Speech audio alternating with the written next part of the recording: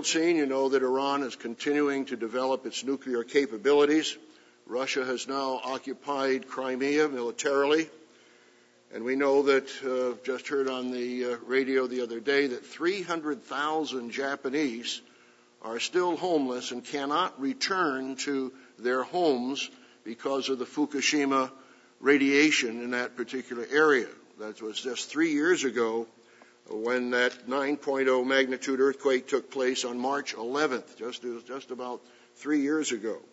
And yet 300,000 still cannot return to their homes because of the radiation that's there.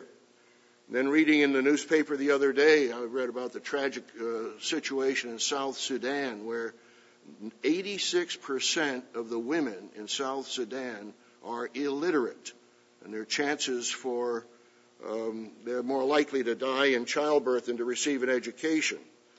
And then the Haiti earthquake occurred January 12, 2010, that left 1 million, some estimate 1.3 million homeless in that earthquake. And that was just 4 years ago. And 4 years later, 300,000 are still homeless in Haiti. God has called us to be watchmen. You heard Mr. Nathan refer to that in the sermonette. Ezekiel, the 3rd chapter, Ezekiel, the 33rd chapter, call us to be watchmen. And each week in the world ahead, we include a section on news and prophecy. This week's headlines are California's killer drought, gender confusion, North Korea's war crimes. And I might mention that we do have those news items on the information table if you'd like to pick up a copy on those news items. But you can also subscribe to the LCG Weekly Digest, which is emailed to us every Sabbath morning. And the digest includes this week, which we got this morning, commentary before St. Patrick. You know, St. Patrick's Day is Monday. The Ukraine crisis, history and prophecy, God and the foundation of science. And also in this weekly digest is a link to our sermon, The Philadelphian Mission. Then there are other news items, weather catastrophes and depression, economic coercion in Uganda. But I'd just like to ask you, how many of you are receiving via email through the internet the LCG Weekly Digest? Can I see your hands? Okay, good. That is about 24.3%. The other 75% of you, I recommend that you subscribe to the LCG Weekly Digest. Let's turn to Matthew, the 16th chapter, Matthew 16. God has called us to be watchmen. In Matthew, the 16th chapter, Jesus was challenged by the Pharisees and Sadducees. Matthew, the 16th chapter,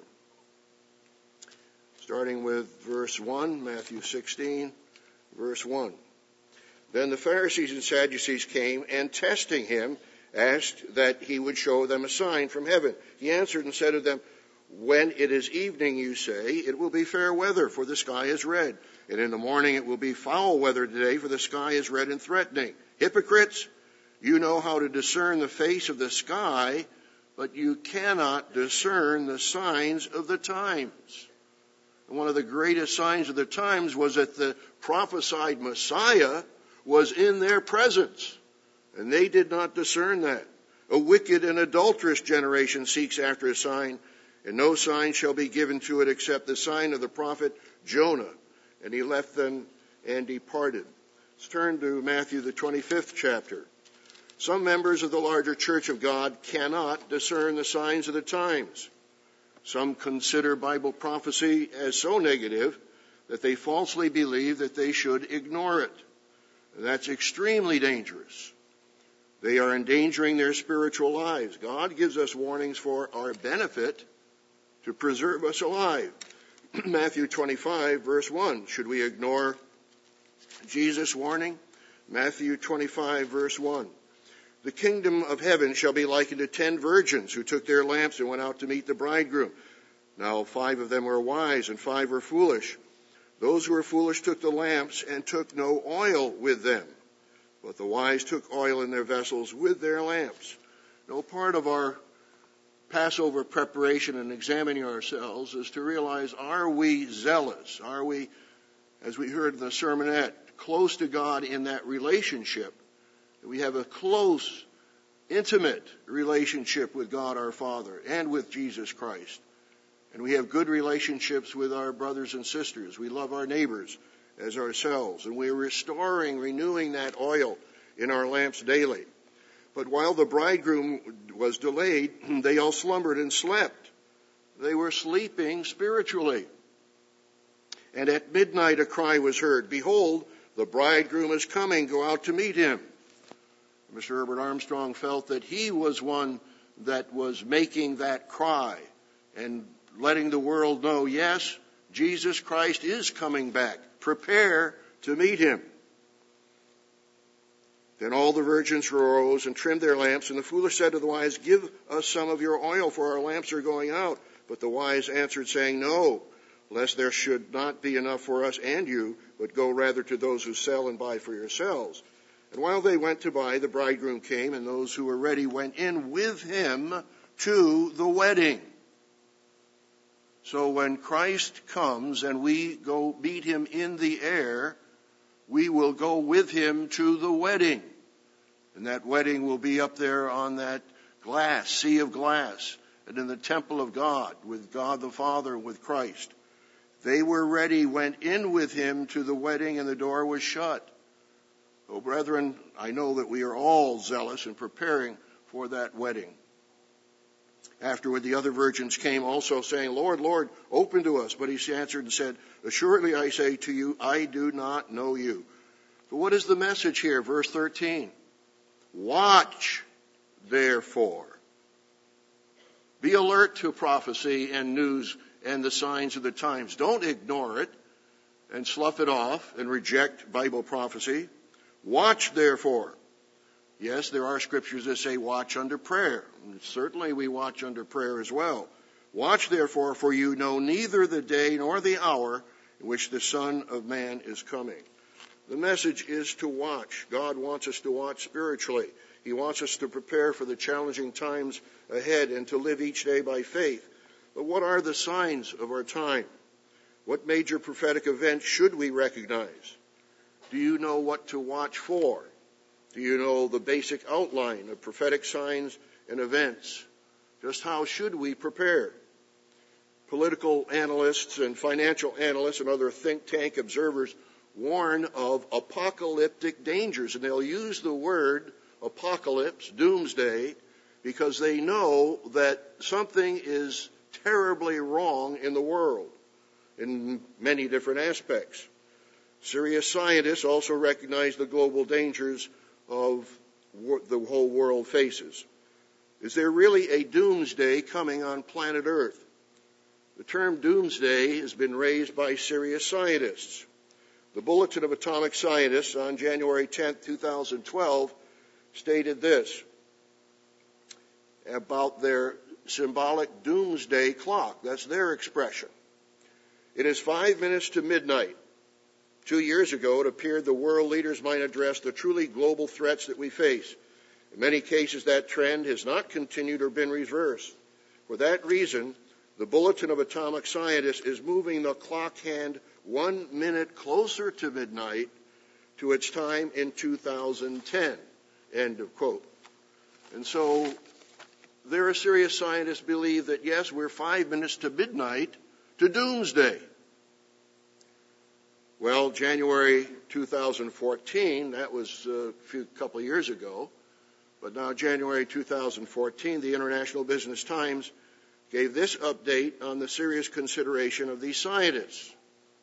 Quote, leading scientists have warned United Nations leaders that the planet is fast approaching doomsday. These are serious scientists, not self-appointed prophets, trying to exalt themselves on the Pershing Square or down in Los Angeles. They have warned the United Nations leaders that the planet is fast approaching doomsday and have demanded urgent action on climate change and nuclear weapons.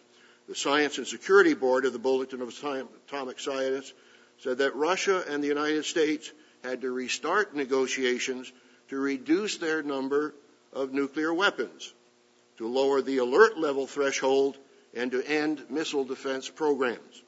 They also said that immediate action should be taken to address climate change and warned that the so-called doomsday clock stood at 5 minutes to midnight unchanged for 2 years. That was January 15, 2014.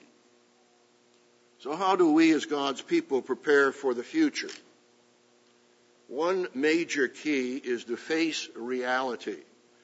The foolish virgins were not watching, but Bible prophecy helps us to face reality, but face that reality with the faith of Christ. And I've told you the story before, how I was depressed back in 1959 when I could only see nuclear conflagration between the United States and the Soviet Union. And it was only after the good news that I heard from the World Tomorrow program, yes, Jesus Christ is coming back, and he is going to preserve the earth from total cosmicide. We pray daily, your kingdom come. But we also rejoice in the good news of Christ's second coming and the establishment of the kingdom of God on earth. And we celebrate that good news at the Feast of Tabernacles every year. We grow in love for one another. And we are our brother's keeper, as we heard in the sermonette.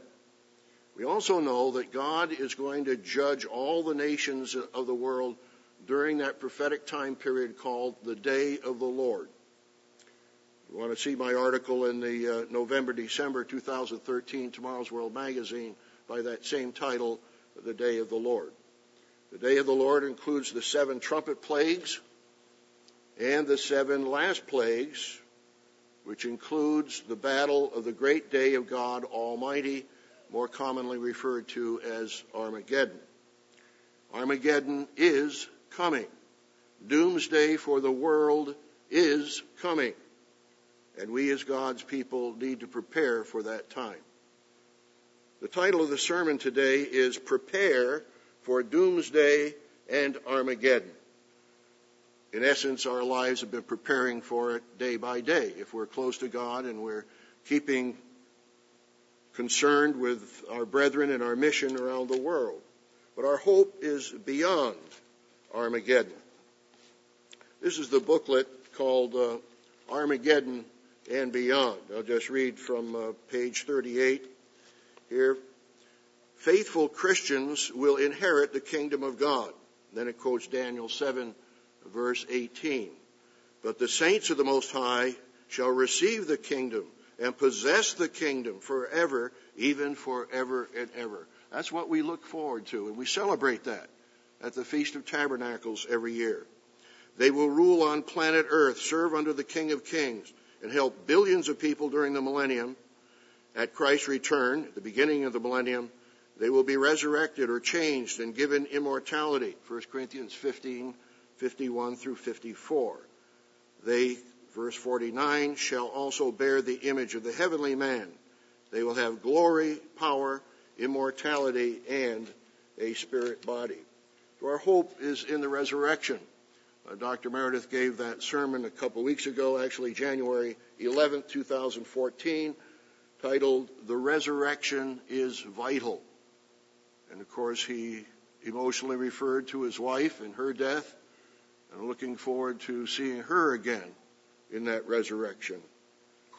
And we all know that personally Christ has told us as a high priority, Matthew 6:33, to seek first the kingdom of God and his righteousness. So our hope is beyond Armageddon. But we prepare for doomsday and Armageddon how? By doing God's work, as we heard in the sermonette. Let's turn to Mark, the 16th chapter. Mark, the 16th chapter. We have the missions that Christ gave us stipulated here in verse 15, Mark 16. And he said to them, go into all the world. And now we are broadcasting in India, broadcasting in Russia, and soon perhaps even in the Ukraine, and of course in Hong Kong, and various places around the world. Go into all the world and preach the gospel to every creature. He who believes and is baptized will be saved, but he who does not believe will be condemned or judged. And these signs will follow. In my name they will cast out demons, speak with new languages, tongues. They will take up serpents, and if they drink anything deadly, it will by no means hurt them. They will lay hands on the sick, and they will recover. So God has given us that mission. Turn also, to the next major reference to that mission, which is Matthew, the 28th chapter. Matthew 28 and Matthew 28 and verse 18. And Jesus came and spoke to them, saying, all authority. The King James has all power. All authority has been given to me in heaven and earth. Go therefore, make disciples of all nations. And we're doing that.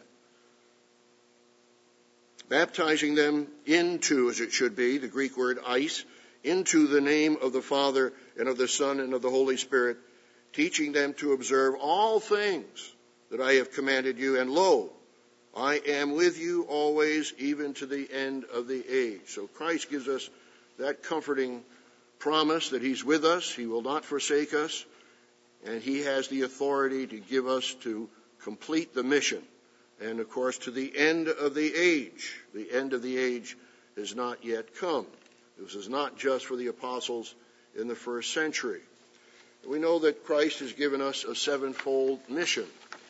We have handed out to you before the sevenfold commission of the Living Church of God, which was actually outlined in the Living Church News, May-June 2009, in the article by Dr. Meredith, The Purpose for God's Church.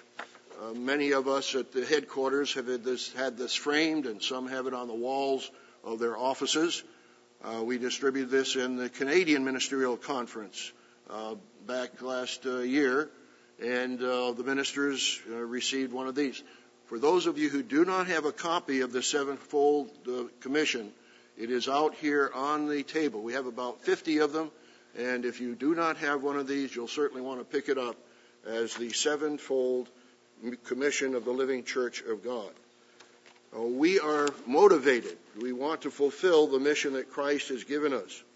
Let's turn to Luke, the 12th chapter. And you heard the announcements about our going on WGN Sunday mornings at 8:30. So that's very encouraging, something that we've wanted to do for quite some years. Luke 12 and verse 42. Luke 12 and verse 42. The Lord said, who then is that faithful and wise steward whom his master will make ruler over his household, to give them their portion of food in due season? Blessed is that servant whom his master will find so doing when he comes. Truly I say to you that he will make him ruler over all that he has. So the key here is that Christ wants to see us so doing. Now, most of us here realize that God has given us a mission to the end of the age to keep working and preaching the gospel, feeding the flock, warning the Israelite nations and the rest of the world of the great tribulation to come. But some do not. Some felt that God's church, after Mr. Armstrong died, that the work ended and all they need to do is to feed the flock. I've read this to you before, but I'll read it to you again. This is from Mr. Herbert Armstrong's last letter. It's in Volume 2 of the Herbert W. Armstrong autobiography, and it's dated January 10th, 1986, addressed to brethren and co-workers. Continue to sacrifice through 1986 to finish the commission God has given his church, Mr. Armstrong writes. The greatest work lies yet ahead.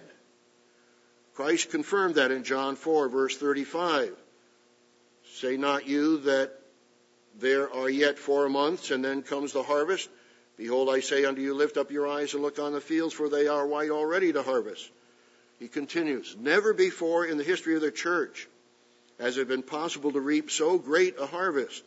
It has only been made possible through modern technology, beginning with the printing press, radio, television, and rapid mass transit and mass communication. I personally have seen all of these technological advances in my lifetime, starting in the last century through the horse and the buggy age to the current space age. End of quote. So Mr. Armstrong said, the greatest work lies yet ahead. And we know that. And we're committed to it. And as we think about the Passover, we want to think about our commitments. We are committed to do the work until the end of the age. We are committed to have a repentant attitude until the return of Christ.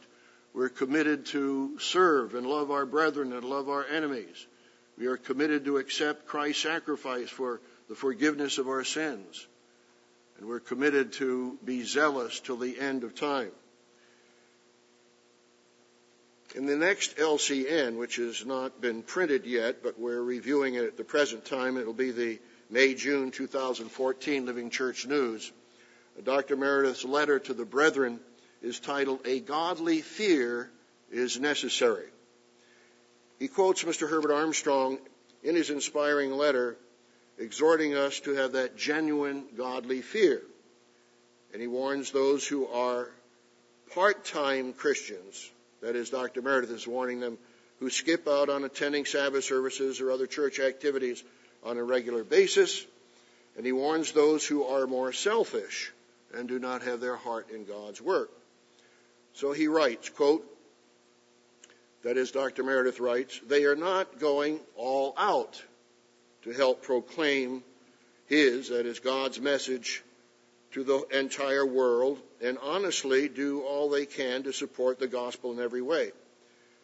Then he quotes Mr. Herbert Armstrong. As Mr. Herbert Armstrong put it over and over, quote, "The depth of one's conversion is often best measured by the degree in which a person's whole heart is in helping and supporting the very work of the living God."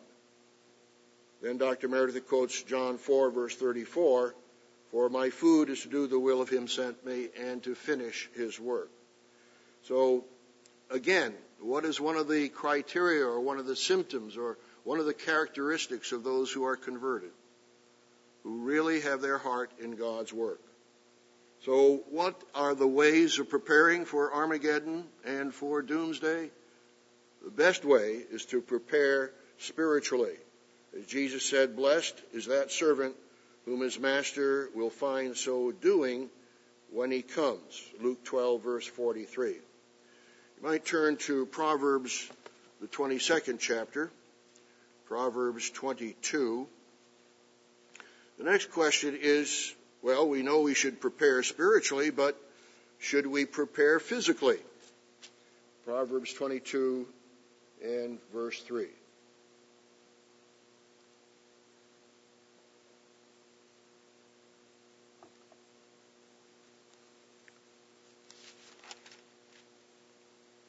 "A prudent man foresees evil and hides himself, but the simple pass on and are punished." And this is also repeated in chapter 27 and verse 12. So God wants us to be wise as serpents, harmless as doves. He wants us to prepare. In fact, in the telecast I taped just a week ago, it should be airing in May, if everything goes well, May 2014. It was titled "Doomsday and Armageddon." And I said in that program that there are doomsday preppers. And how many of you have seen the telecast, or at least parts of it, Doomsday Preppers? You want to see your hands? Only, good about 14.4% of you have seen that program. But it's sponsored by or telecast by the National Geographic Channel, and it states this about the Doomsday Preppers. Doomsday Preppers, the program, explores the lives of otherwise ordinary Americans who are preparing for the end of the world as we know it. Unique in their beliefs, motivations, and strategies, preppers will go to whatever lengths they can to make sure they are prepared for any of life's uncertainties. And this season, in the telecast series, the preppers are testing the limits of ingenuity as they developed extreme doomsday survival machines, high-tech shelters, and specialized escape routes. With customized features, super-secret locations, and homespun engineering, these extreme Armageddon defense systems are ready for anything. End of quote. But then I asked the question on the telecast, will fortresses and humanly devised strongholds protect you from World War III and from Armageddon? Where will your protection come from? Now, should we prepare physically? Certainly not to the extreme of these doomsday preppers who will arm themselves militarily with all kinds of weapons, and that's not God's way of preparing for the future. We've already mentioned that there are doomsdays coming, but people, of course, see the movies like The Day After Tomorrow, Asteroid, Deep Impact, and somehow get inured and hardened and don't think, well, these are just science fiction scenarios. Something like that won't happen. Well, the tsunami that happened and hit the Southeast Asia with 260,000 people killed from the tsunami and the earthquake, realized, no, those aren't just fantasies. There is reality that we need to face. Here in the United States, thousands were made homeless. I should say that some were made homeless down in San Diego. We had our office and headquarters in Rancho Bernardo for some years. And after we moved here to Charlotte in 2003, we looked back and there was a firestorm that came over Interstate 15 towards the home that my wife and I rented. And we were in a manager's meeting one morning. Mr. Lehman Lyons had stayed in our home when he moved from South Carolina to California. And he was seeing the fire, and he said, that looks like Mr. Ames' home burning down there. Of course, we were back here in Charlotte at the time. And sure enough, Mr. Bomer got on the internet and found out that the home that we lived there on Andonza Way burned down. We went back a few years later and talked to the new neighbors who had built a new home there, and talked to some of the neighbors who had to evacuate during that firestorm.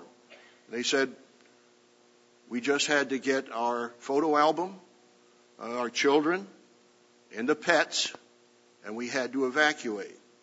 And so these are realities that some of our people, even in California and other places around the world, have had to face, of course, in magnitudes greater than that.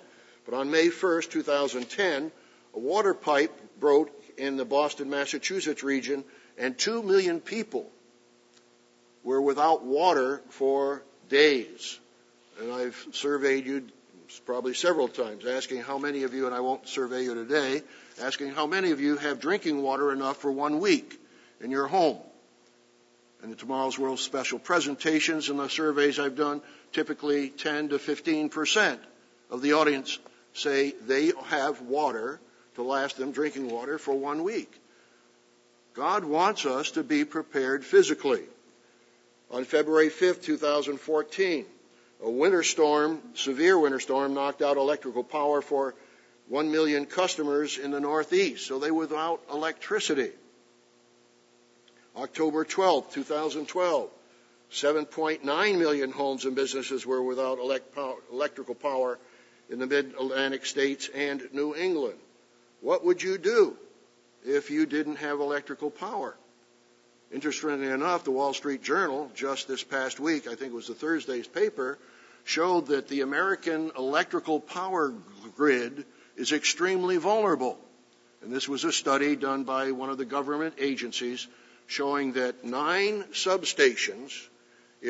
substations in the United States were attacked, and sometimes very easy, just to take a rifle and hit at transformers, not very well protected, the United States would be without power for weeks and possibly months.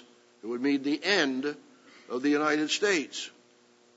So what are you going to do if you don't have electrical power? I think, well, I do have a little charcoal. We do have a little pan for cooking.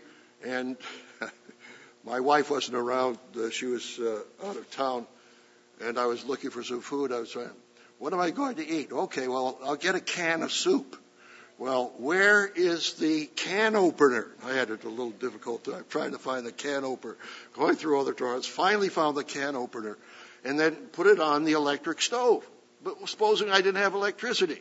Now, some of you might have gas, and you might be able to cook But, you need to think ahead. And it's not unreal. These are practical steps that we need to take and be prepared. In fact, Dr. Meredith's personal in the February 2005 Tomorrow's World was titled, "Are You Prepared?" He states, quote, "Our Father tells us in Proverbs 22:3, which we just read, that a prudent man foresees evil and hides himself, but the simple pass on and are punished." Dr. Meredith writes, "Obviously, God does not want us to be cowards, but it is also obvious that a wise man or woman should sometimes hide himself, take evasive action, or be secretly let down over the city wall and flee, as the Apostle Paul did in a dangerous situation." Acts 9, verses 23 through 25.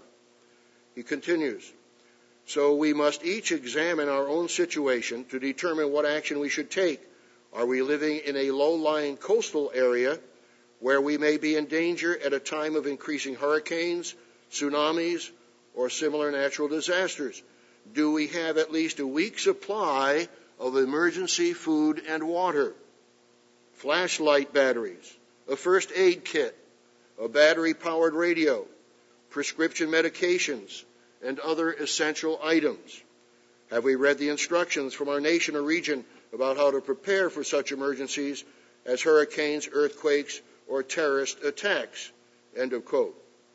Our brethren in Florida faced dozens of hurricanes over the years. And you can talk to our resident Floridian, Mr. Dexter Wakefield. He's out preaching at an outlying church area today. But you can talk about him. We've had discussions about the hurricane devastation in Florida, where whole cities or small cities were destroyed and you couldn't even find where you lived because there are no landmarks, no signposts telling you where you used to live. And even here in Charlotte, older members will remember Hurricane Hugo that attacked Charlotte on September 22nd, 1989, and power was out for weeks in some areas. How many of you were here for Hurricane Hugo in 1989? Okay, take a look at those hands, and you may want to talk to them after Sabbath services and get their experiences, see what it was like, and were they prepared, and what lessons they might have learned from that. So, brethren, are you prepared for emergencies? Have you taken the time to set aside even drinking water for 1 week? And of course, finances can be the most difficult for some people. Are you prepared for the future? Some have credit card overspending disease. As Dr. Meredith advised in his 2008 co-worker letter, quote, "Cut way back on your use of credit cards or simply cut them up and throw them away." End of quote. If you have a credit card overspending disease. Turn to Proverbs. We're already here in Proverbs. Proverbs, the 13th chapter, verse 11. Proverbs 13.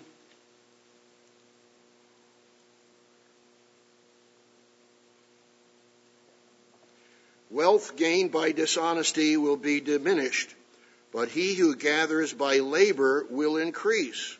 Proverbs 13, verse 11. We know our brethren are facing challenges across the country and parts of the world because of unemployment, but God is providing, and he does promise to provide. The NIV translates it this way: "Wealth hastily gotten will dwindle, but those who gather little by little will increase it."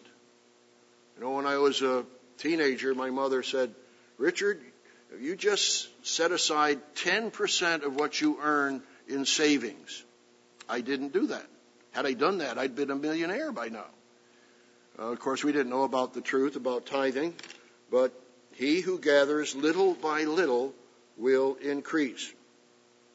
Mr. Herbert Armstrong had warning articles back in 1980, 1983. It was called Standard of Living. January 1980. "Prepare to greatly reduce your standard of living." Then 3 years later, the Plain Truth magazine in May 1983, on page 19, said, "We warned you 3.5 years ago. Prepare to greatly reduce your standard of living."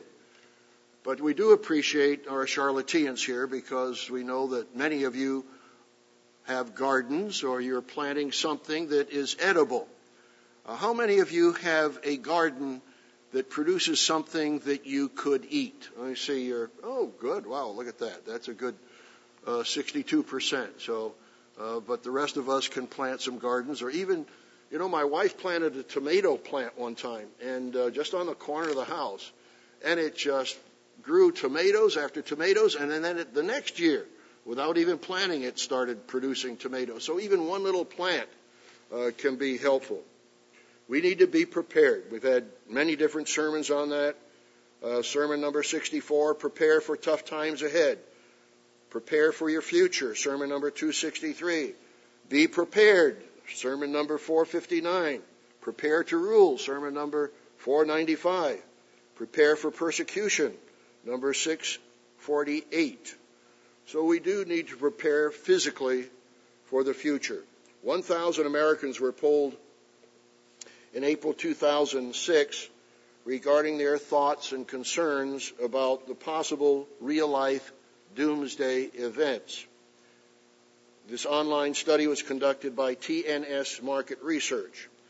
What we learned, virtually all, 99% of Americans concede that at least one of the 10 doomsday scenarios could eventually happen or potentially happen.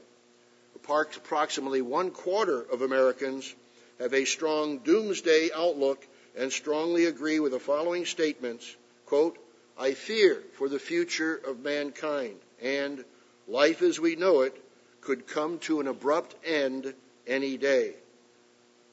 Americans are divided as to whether one can actually prepare for a doomsday event. However, 24% of Americans say their household, quote, has emergency supplies ready in case of a doomsday event. So we know we need to prepare spiritually. And you know Micah 6:8.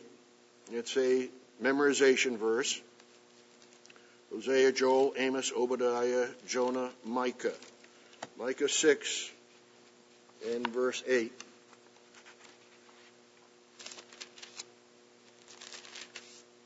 He has shown you, O man, what is good, and what does the Lord require of you? But to do justly, to love mercy, and to walk humbly with your God. So we need to have that attitude and that approach, and yet make sure that we're preparing. Is the United States government preparing for doomsday? Just the other night I was writing down some notes for the sermon on doomsday and Armageddon, and I just turned on the television set before going to bed. It happened to be the former military channel, which is now renamed the American Heroes Channel. And what did I see staring me in the face after I've been writing notes about doomsday? The program titled America's Doomsday Plan, just right after I've been writing some notes on the subject. The United States government has plans for preserving the president and the government in case of nuclear attack. There are extensive underground bunkers about 60 miles west of Washington, D.C. There's the famous Cheyenne Mountain in Colorado with underground bunkers that are designed to withstand a 30 megaton nuclear explosion. And there used to be for 30 years a secret underground bunkers for the U.S. government if they had to evacuate Washington, D.C., and that's in Greenbrier Resort in West Virginia. But it was exposed by a newspaper reporter in 1992, so the government could no longer use it. But just a couple of years ago, my wife and I and Mr. and Mrs. Paul Shumway actually toured the Greenbrier Bunkers Resort.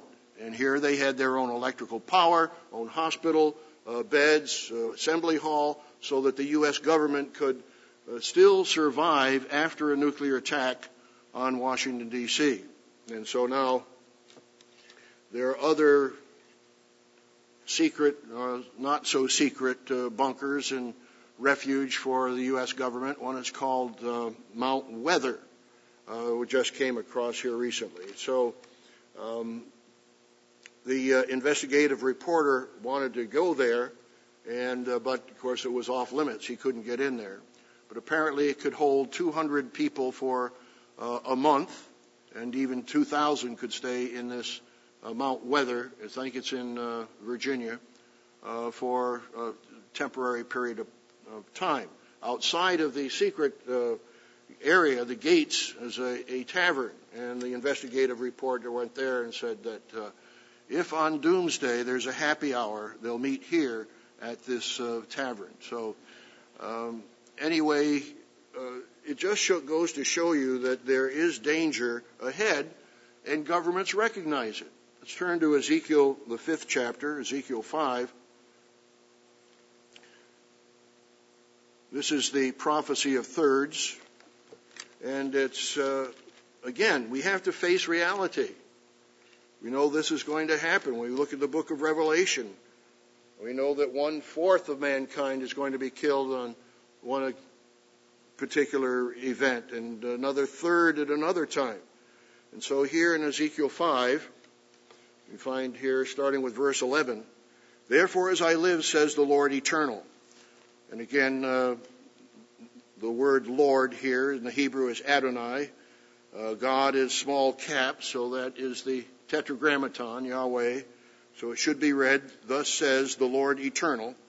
Surely because you have defiled my sanctuary with all your detestable things and with all your abominations, therefore I will also diminish you. My eye will not spare, nor will I have pity. 1/3 of you shall die in the pestilence and be consumed with famine in your midst. 1/3 shall fall by the sword all around you. I will scatter another third to the winds, and I will draw a sword out after them. Thus shall my anger be spent, and I will cause my fury to rest upon them." So he later says in verse 6 of chapter 6, "In all your dwelling places the city shall be laid waste." Now remember, this was written over 100 years after Israel had gone into captivity, to the house of Israel, and so we know that it has a future application. History has demonstrated that human beings will go to war. We've already faced 2 or 3 doomsday scenarios and crises. And some of us there in Southern California in 1962 lived through the 1962 Cuban Missile Crisis. I was a freshman student at Ambassador, and I remember during the time that people all over the United States were frightened. The Soviet Union had moved nuclear missiles into the island nation of Cuba, just 90 miles from the Florida coast. It was a new challenge for the new president, John F. Kennedy, and we decided that, as the United States decided, to blockade Cuba and to stop the Russians from bringing those missiles by ship into Cuba. So it was a very major crisis. The hawks in the cabinet wanted to go to war. In fact, we activated B-52 bombers that were at any moment ready to nuke the Soviet Union. It was real. And people started stocking up food. We went to El Rancho, which is the market right across from the Hall of Administration in Pasadena. And you tried to buy food, everyone had bought everything that was there. There was hardly anything left in the supermarket. And so we've gone through this, at least in tiny little warnings. I say tiny, it was really dangerous, because here's what Khrushchev wrote to President Kennedy in a letter that was 24th of October, 1962. And this is in the Library of Congress. You can find that letter. But he wrote that the U.S. blockade of navigation in international waters and airspace constituted, quote, an act of aggression propelling humankind into the abyss of a world nuclear missile war, end of quote. Well, this was kind of the rhetoric. It wasn't just rhetoric. They had activated the nuclear bombers for the United States just in case. Well, through secret negotiations, the United States decided to take out missiles from Turkey, and so the Russians then took all their nuclear missiles back from Cuba, and we were safe once again. You know, General Douglas MacArthur, you know that quote. We've had it on the telecast several times, but it certainly is historic. At the end of World War II, General MacArthur accepted the surrender of Japan on the USS Missouri, the ship. He later repeated those words to Congress in his farewell address on April 19, 1951. He said, quote, "Military alliances, balances of power, leagues of nations, all in turn failed, leaving the only path to be the way of the crucible of war. The utter destructiveness of war now blocks out this alternative. We have had our last chance. If we will not devise some greater and more equitable system, our Armageddon will be at our door." End of quote. Now, we had that video clip on the telecast. He pronounces it Har-Mageddon will be at our door, meaning the hill of Megiddo. In fact, one Bible translation actually has Har-Mageddon. So we need to understand that, yes, these dangers are real, and they have the government bunkers to protect the government in cases of emergency. And you know, even when 9/11 took place, President Bush was in Florida teaching or talking to an elementary school class, and he was taken secretly where? They knew that there was an attack. The 2 trade towers had been demolished. And then the plane flew right into the Pentagon, right there in Washington. And the 4th plane, they suspect, was headed for either the White House or the Capitol building. But the heroes on that plane made it crash in a field in Pennsylvania, preventing it from actually hitting Washington, D.C. But he was on Air Force One, and President Bush was taken to I think it was a military base in North Dakota. But these are realities, and the U.S. government has invested millions in preparing for doomsday events. And the doomsday clock still stands at 5 minutes to midnight. How else do we prepare for doomsday and Armageddon? We heed Jesus' warning. We understand the sequence of prophetic events. We know where we are in prophecy. And because we have that reality, we have the assurance that God is guiding us and to do His work, to warn the world, and to prepare for the times ahead. You know that sequence, but let's just review the overall sequence there of prophetic events in Matthew, the 24th chapter. Matthew, the 24th chapter. What was the first thing that he said? Well, take heed that no one deceives you as the sign before the end of the age and of His coming, that there would be great deceptions. And so we know the 4 horsemen of the apocalypse are interpreted by what Jesus said here in the first few verses 4 through 7 of Matthew, the 24th chapter. All these are the beginning of sorrows. But then we find something else. In verse 9, then they will deliver you up to tribulation and kill you, and you will be hated by all nations for my name's sake. And so there will be persecution. How many of you were at my Bible study on the December weekend, that Friday night on the Sabbath services? Okay, looks like only about 35% of you, so the other 65% of you need some education. But nonetheless, as we pointed out, and I handed out a chart showing the 1335 days and the 1290 and the 1260.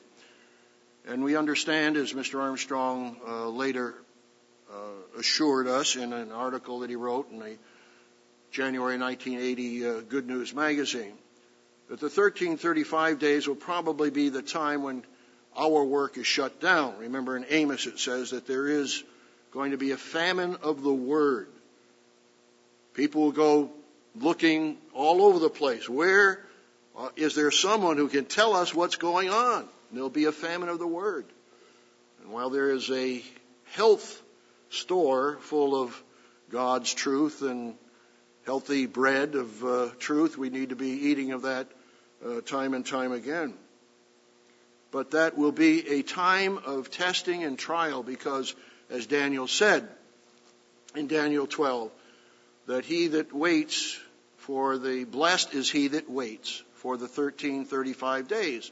The only information you have is persevering, enduring, and normally that's in the context of persecution. So what does Jesus say? Verse 10, Matthew 24. And then many will be offended and will betray one another and will hate one another. And so we find actually in other locations, Matthew 10, verses 16 through 23, that sons will betray their fathers, fathers their sons, mothers their daughters, and brothers and sisters will betray one another. And we as God's people have to be on guard that we are going to be loyal and faithful. We had a sermon recently on loyalty and faithfulness, that we will not betray our family. We will be faithful unto death, and we will not let that happen. But those 45 days before the 1290 we're going to be determined who is going to go into a place of safety and who will not. Some of us may die through that persecution during that particular period of time. But then what happens? Then we come to the abomination of desolation. But verse 13, and, well, you might as well read the whole section. Many false prophets will rise up and deceive many. That's the great rebellion that Dr. Meredith preached on, a must-play sermon. 2 Thessalonians, the 2nd chapter, a great rebellion, a falling away, an apostasy. The whole world will be deceived.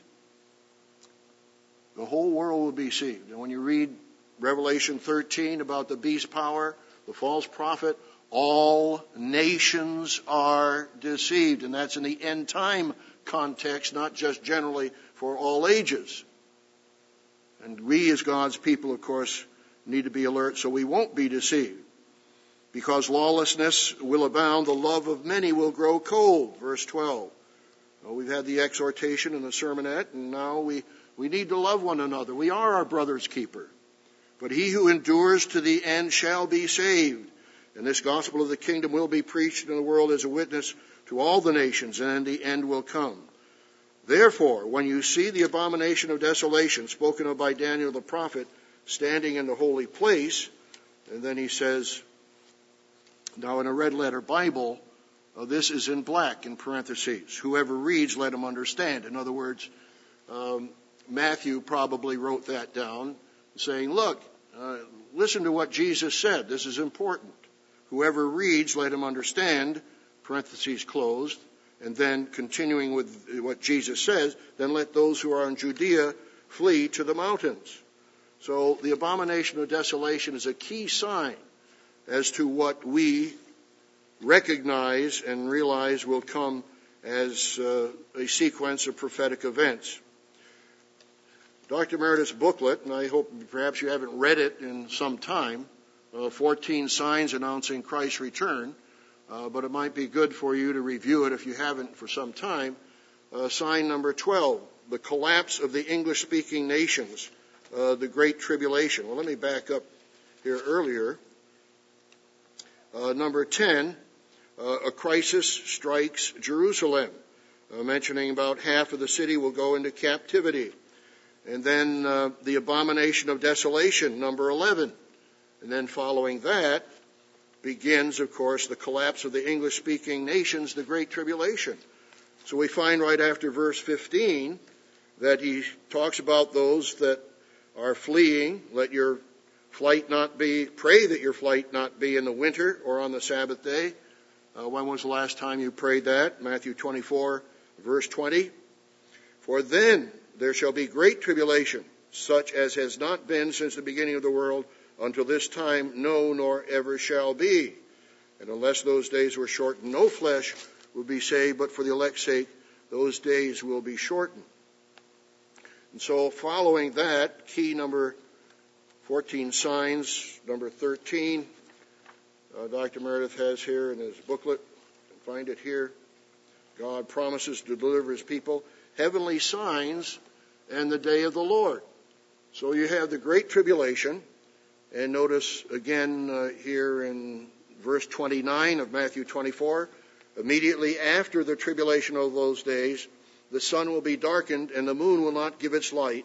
The stars will fall from heaven and the powers of the heavens shall be shaken. So that introduces the day of the Lord. And we know that sequence from Matthew, the 6th chapter, if you turn, Revelation, the 6th chapter. Let me turn back there. Revelation 6. And we find here that the Fifth seal is the martyrdom of the saints. Number 12, verse 12, Revelation 6, verse 12. I looked when he opened the sixth seal, and behold, there was a great earthquake, and the sun became black as sackcloth of hair, and the moon became like blood, and the stars of heaven fell to the earth as a fig tree drops its late figs when it is shaken by a mighty wind. And the sky receded as a scroll when it is rolled up, and every mountain and island was moved out of its place.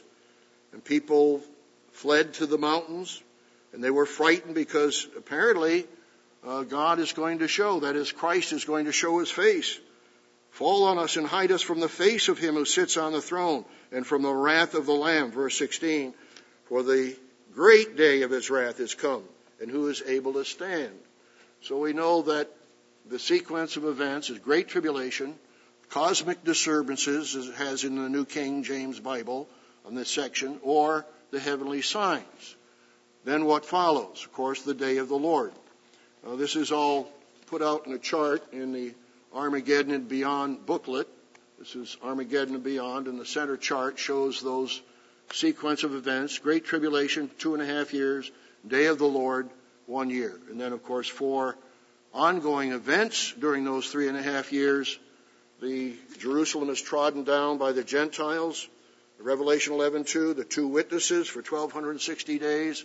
Revelation 11:3, the church is in the wilderness. God is going to protect his people. And I know in some of the Tomorrow's World presentations, some of the rapturists say, well, the woman in the wilderness, that's Israel, that's not the church.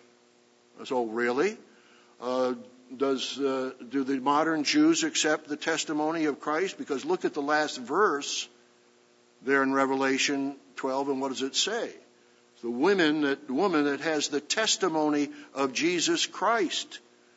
The Jews don't have that testimony. So it is the spiritual woman, the church, that is in the wilderness there at the end of Revelation 12 for 3.5 times. And then the beast continues, Revelation 13 and verse 5.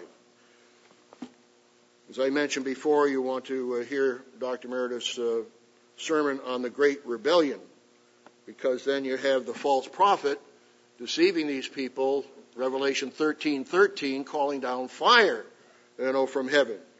And he deceives, I'm just reading from Revelation 13, verse 14, and he deceives those who dwell on the earth by the signs which he was granted to do in the sight of the beast, telling those who dwell on the earth to make an image of the beast who was wounded by the sword and lived. So, in Revelation 18:23, talking about Babylon, for by your sorcery all nations were deceived. So now some have asked about the blood red moons. There's been a prediction, the tetrads as they're called, of the full lunar eclipses that will take place in 2014 and in 2015. They will be on the first night of the Feast of Tabernacles and on the night to be much observed. So there are 4 total eclipses of the moon on those dates, and it's called a tetrad by astronomers. A lunar eclipse takes about several hours to occur as the moon passes through the Earth's shadow. But one thing that is an error by those who are expecting major things because of these 4 tetrads, or the 4 lunar eclipses on the holy days, that they will be blood red. No, you cannot predict that in advance. There are variable conditions such as volcanic ash, environmental conditions that affect whether that will appear as a red blood moon or not. And we do know, of course, that the night to be much observed, April 25th, 31 AD, then when Jesus was put into the tomb, was a partial eclipse. And when Peter, on the day of Pentecost, said, in answer to the question, what's going on? And Peter quoted Joel 2, verses 31, that the sun will be turned to blackness and the moon to blood on the great and terrible day of the Lord. So Peter said what they had all witnessed, and they witnessed that red blood moon on that date, and of course the supernatural darkness for the 3 hours while Jesus was being crucified.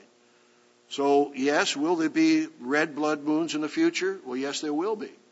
And will any of these four be the one that we just read about here in Revelation, the 6th chapter, verse 12? No. Why not? Because there must be 2.5 years of tribulation before this red blood moon occurs, that is in Revelation 6, verse 12. Well, it doesn't mean there won't be other exciting events happening. Exciting events and natural disasters and wars and conflicts are continuing all the time. So there is also a total lunar eclipse tetrad predicted for 2032 and 2033. But we'll wait to see if we even get to that particular period of time by then. But then what happens, of course, then you have the 7 last plagues. That's Dr. Meredith's booklet, that's the 14th sign of the 14 signs, the 7 last plagues. Of course, we read about that in Revelation, the 15th chapter. Revelation 15.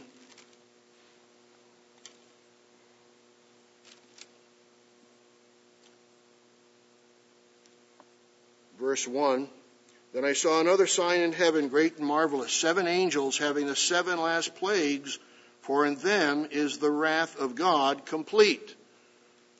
Revelation 11:15, is the 7th trumpet announcing the kingdoms of this world have become the kingdoms of our Lord and of his Christ. So we have those 7 last plagues that take place, but we noticed also that God's people who have overcome the beast are where? They are on the sea of glass, and they are there for the wedding. As we read in Matthew 25, that those who were ready went into the wedding, and the door was closed. So 1 Corinthians 15 and 1 Thessalonians 4, the resurrection chapters, we meet Christ in the clouds. And when you read that, it doesn't say he immediately puts his feet on earth. We go to the sea of glass for the wedding with Christ. And of course we read in Revelation 19:7, well, we might hold your place here in Revelation 15, but let us be glad and rejoice and give him glory, for the marriage of the Lamb is come, and his wife has made herself ready. And to her was granted to be arrayed in fine linen, clean and bright, for the fine linen is the righteous acts of the saints. Revelation 19, verses 7 and 8. But Revelation 15:2, John sees like a sea of glass mingled with fire, and those who have the victory over the beast, over his image, over his mark, and over the number of his name, standing on the sea of glass, having harps of God. Where are they? John says, I saw another sign in heaven. They are in heaven. And so as we've been teaching here over the past couple of years, we will go up to God's throne. We will see God the Father. We will see Jesus Christ glorified. We will be married to Christ. And they sang the song of Moses, verse 3, the servant of God, and the song of the Lamb. So we look forward to that particular period of time. And when will that be? We expect that it will be on the Feast of Trumpets, because it's the last trump. And when you read 1 Corinthians 15:52, is it? When the last trumpet sounds, which will be the 7th trumpet, that's when the resurrection takes place. And so we will be with Christ on the Feast of Trumpets. Now, there are some Church of God groups that say that the resurrection is going to be on Pentecost. Why? Well, because Pentecost kind of pictures the first fruits, and so supposedly the first fruits would be resurrected on Pentecost and not on the Feast of Trumpets. Can that be? Well, just read in the Revelation booklet by Mr. O'Gwyn on page 38. Because what happens now? That's going to be about 2.5 months or 3.5 months from Pentecost to trumpets. And in that period of time, supposedly, the 7 last plagues are taking place. But could the world survive for 2.5 months with those last plagues? This is what Mr. John O'Gwyn writes in the Revelation booklet, page 38. It brings out this particular. In Revelation 15, John records a vision of 7 angels with 7 golden bowls that pour out 7 final plagues, one after another. Listen to this. The pouring occurs rather quickly, as we see when we examine the nature of the plagues. If the second and third plagues, for instance, lasted more than a few days, all life would perish from the planet. In other words, you don't have enough time for the human beings to survive from the day of Pentecost if the resurrection takes place until the Feast of Trumpets, supposedly, when Christ would put his feet on earth. So the resurrection does take place on trumpets, not on atonement, and so, not on Pentecost. So you have those 9 days from the Feast of Trumpets to the Feast of Atonement when Christ comes back and puts Satan away. Revelation, the 19th chapter. And we've taught this for decades. Of course, when is Satan put away? On the Day of Atonement. 9 days then after the Feast of Trumpets. Revelation, the 19th chapter. Here we find the Armageddon battle, which is going to be taking place because part of those 7 last bowls include the armies of the east going across the Euphrates, meeting with the superpowers of the west, coming down to Jerusalem, to the valley of Jehoshaphat, where God will destroy all those armies. And as I said in the telecast, can you just imagine? Here are these armies shooting nuclear missiles at Christ as he's coming back through the air because they think he's the Antichrist. They will be deceived. But it says in Zechariah that their flesh will melt off their bones, their eyes will melt in their sockets, and their tongue will melt in their mouth. They are simply stupid and foolish to think they can fight against Christ at his coming. And so in chapter 19 of Revelation, verse 11, I saw heaven opened, and behold a white horse, and he who sat on him was called Faithful and True, and in righteousness he judges and makes war. Verse 14, the armies in heaven, clothed in fine linen, white and clean, followed him on white horses. Who are those armies? Some of them are angels, but they're also those clothed in fine linen, clean and bright, as we just read in verse 8 of Revelation 19. And so he judges these nations. Verse 17, the end of it, come and gather together for the supper of the great God. Verse 18, that you may eat the flesh of kings, flesh of captains, flesh of mighty men, flesh of horses, and those that sit on them, and flesh of all people, free and slave, both small and great. And I saw the beast, verse 19, Revelation 19, the kings of the earth and their armies gathered together to make war against him who sat on the horse and against his army. And the beast was captured, and with him the false prophet, who worked signs in the presence, by which he deceived those who received the mark of the beast and those who worshipped his image. These two were cast alive in the lake of fire, burning with brimstone. And the rest were killed with the sword which proceeded out of the mouth of him who sat on the horse, and all the birds were filled with their flesh. And then what happens next? Satan is put away. So this happens right before the Day of Atonement. And who are going to be with him? Of course, the saints are going to be with him. Turn to Revelation, the 17th chapter. Revelation 17. And as I asked on the telecast on Armageddon, Doomsday and Armageddon, take a look at this verse and see if it will apply to you. Verse 14, Revelation 17, verse 14. These will make war with the Lamb, talking about the 10 horns and the 10 kings that are part of the beast's power. And the Lamb will overcome them, for he is Lord of lords and King of kings. And those who are with him, as we read in Revelation 19, he came from heaven with his armies, are called, chosen, and faithful. So God has called all of us to be chosen and faithful.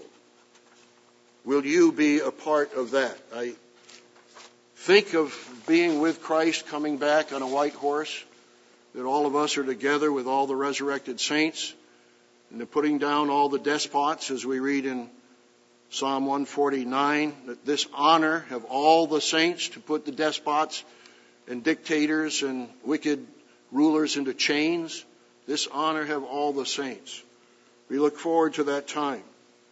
We also look forward to the time when God will give us the protection. And I would encourage you to read Psalm 91. That gives us the protection from the days ahead during doomsday and Armageddon. It says in verse 3, surely he shall deliver you from the snare of the fowler, from the perilous pestilence. He shall cover you with his feathers, and under his wings you shall take refuge. You shall not be afraid of the terror by night, nor the arrow that flies by day, nor of the pestilence that walks in darkness, nor the destruction that will lay waste in noonday. That's Psalm 91, verses 4 through 6. That section was quoted in the Ten Commandment movie during the Passover night, you might recall. I think of Proverbs 18 and verse 10. The name of the Eternal is a strong tower. The righteous run into it, and he is safe. We are now embarking upon the Tomorrow's World presentations. Dr. Meredith and Mr. Stafford in January gave one in Houston, and we had over 200 people there, 129 new people, and the following Sabbath, 28 people attended the Living Church of God Sabbath services for the first time. Tomorrow, Mr. Wyatt Ciesielka and Mr. Ron Poole will be giving a special presentation in Asheville. A week from tomorrow, Mr.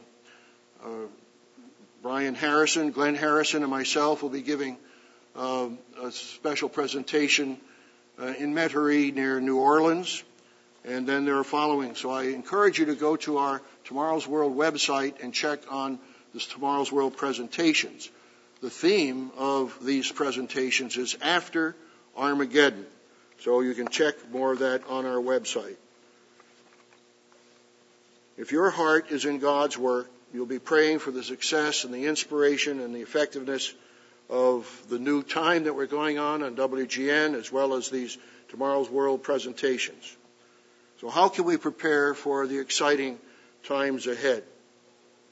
We need to be spiritual virgins, whom Christ said, watch therefore, for you know neither the day nor hour in which the Son of Man is coming. We need to be watchful for the signs of the times, which the Pharisees and Sadducees were ignorant. We need to be committed to seek first the kingdom of God and his righteousness, and consider your commitments in preparation for the 2014 Passover, just 4 weeks from tomorrow night. How else can we prepare to fulfill the sevenfold mission of the church? We need to prepare physically for emergencies with wisdom, not with extremism. We need to know the sequence of prophetic events and accept and face the reality of a future World War III and Armageddon and Doomsday. But we realize that our hope is in the resurrection and in the coming kingdom of God. We trust God for his protection, as he gives us in Psalm 91, and I think of Proverbs 18:10. The name of the Eternal is a high tower. The righteous runs into it and is safe. And we realize that Romans 5:10, that we shall be saved by his life, by Christ's life, gives us assurance and protection and hope and faith for the future. So, brethren, let's continue to do God's work wholeheartedly, to watch and pray always, to discern the signs of the times, and claim God's promise in faith. Because Christ told us in Hebrews 13:5, I will never leave you nor forsake you. And in Matthew 28:20, lo, I am with you, even to the end of the age.